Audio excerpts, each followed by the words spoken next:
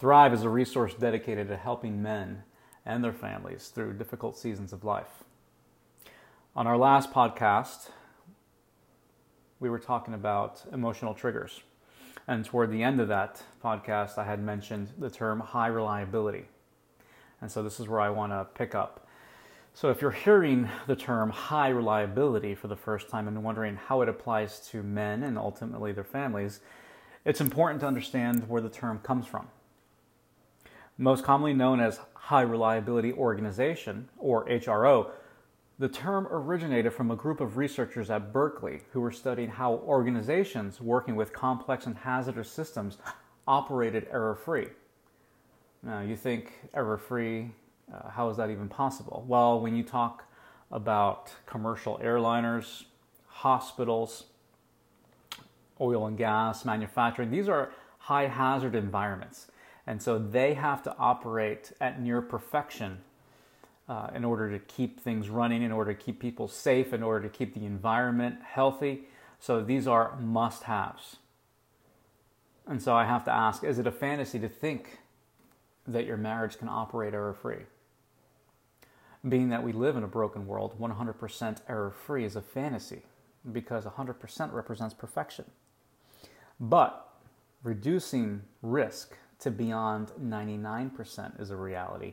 And for some organizations, it means life and death. To put things in perspective, using commercial airliners and the term Six Sigma, I think most of you have heard what Six Sigma is and understands it.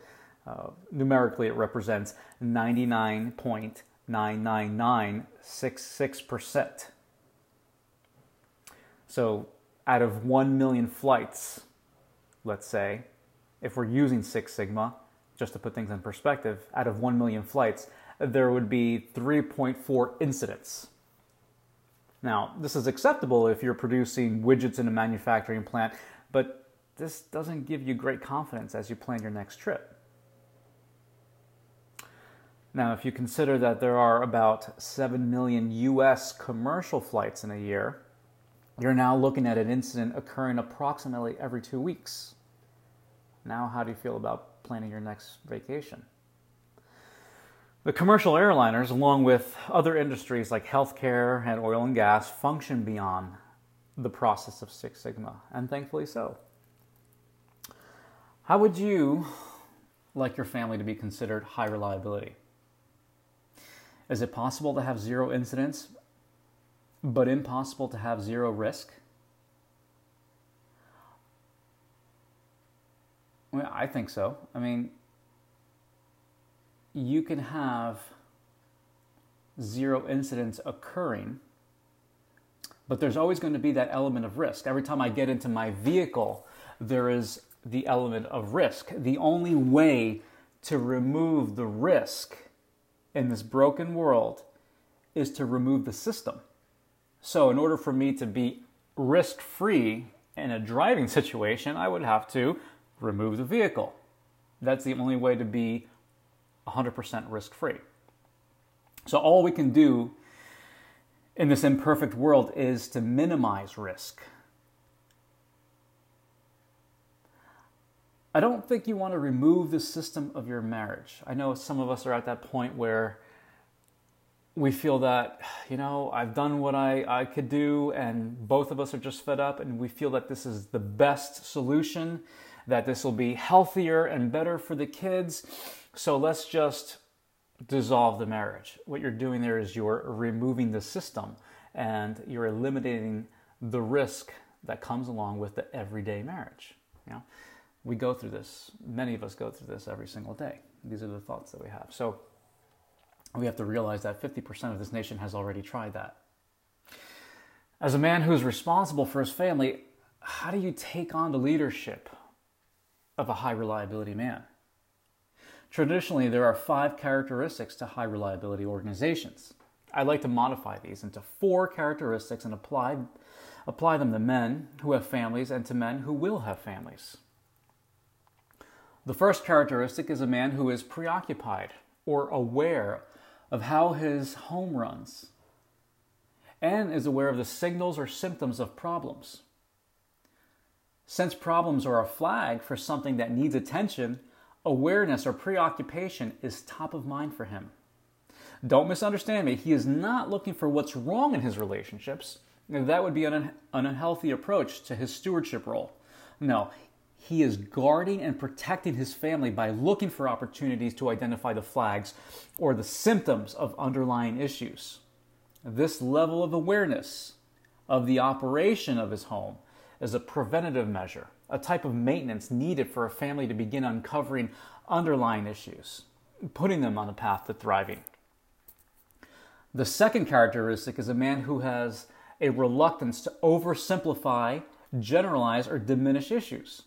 Once he has identified the flag or the symptom, he doesn't give in to the temptation of simple explanations. Digging deeper, getting detail, and asking more questions takes work.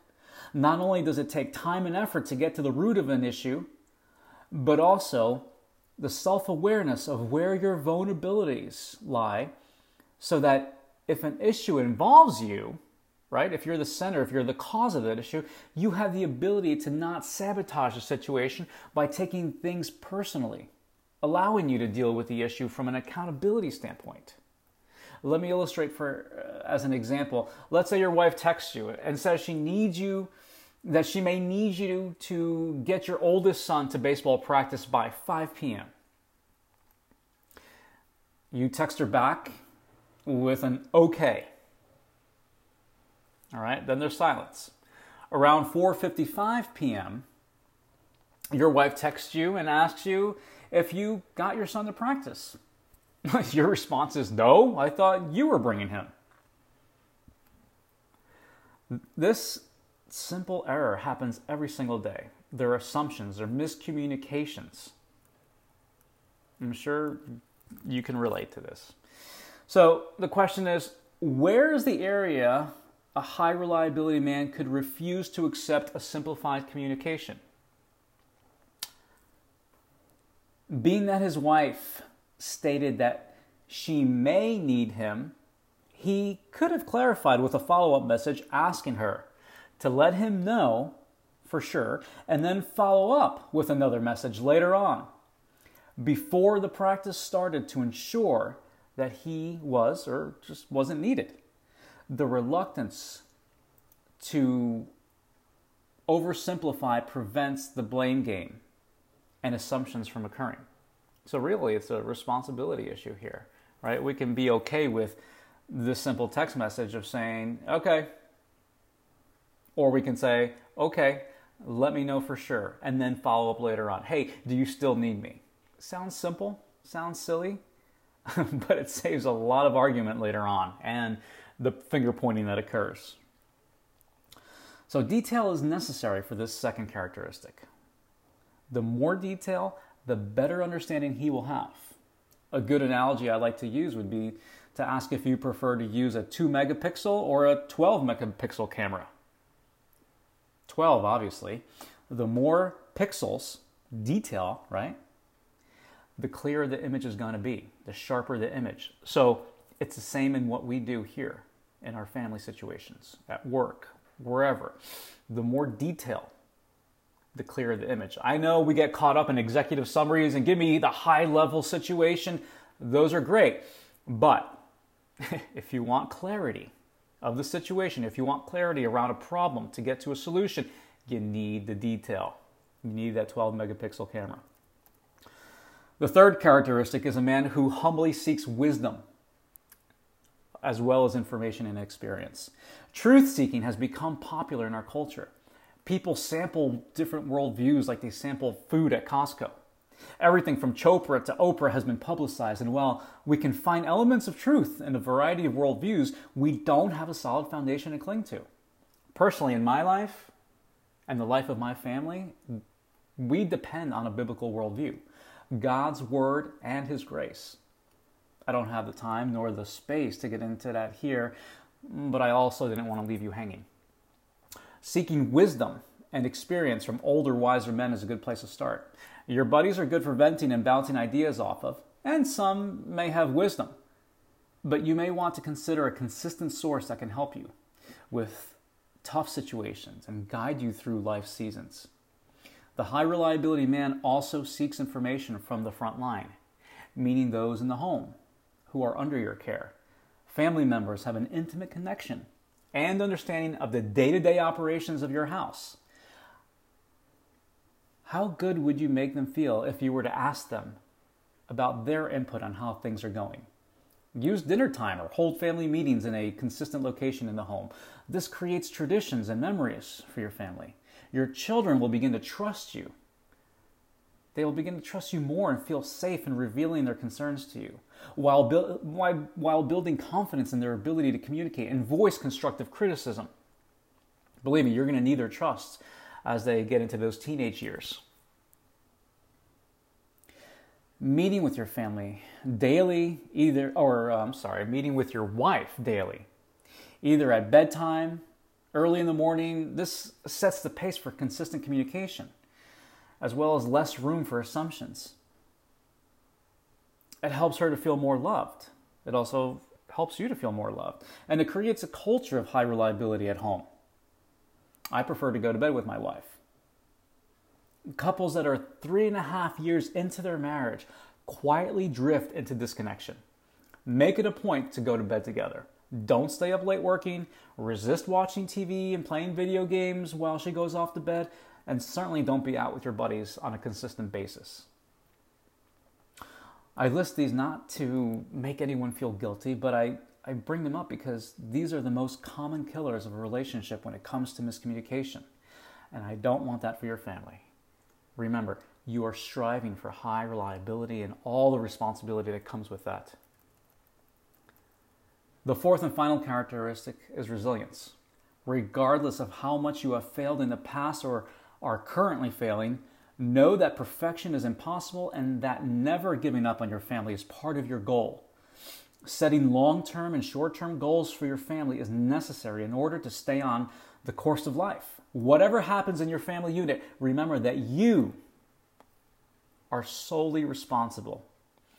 That is the leadership role you took on, and stepping up to that level of accountability is part of what makes you a leader. It's not crazy to tell a young man who is about to get married that he doesn't want this job. It's a tremendous responsibility. Sometimes a burden that a man must endure. Certainly it has its rewards and pleasures. Those outweigh the negative for sure. We need to accept our role and responsibility over our families, removing the passive, dumb Homer Simpson stigma this culture has stamped on men. Accepting responsibility may not seem fair at times, but this isn't about your justice. This is about enduring and ensuring that your family thrives in an environment that has been set up to divide and devour. Look at all the distractions in our world. They take away time from family. This is how the media and the TV and the radio and you guys understand. You know what your distractions are. I don't need to list them for you.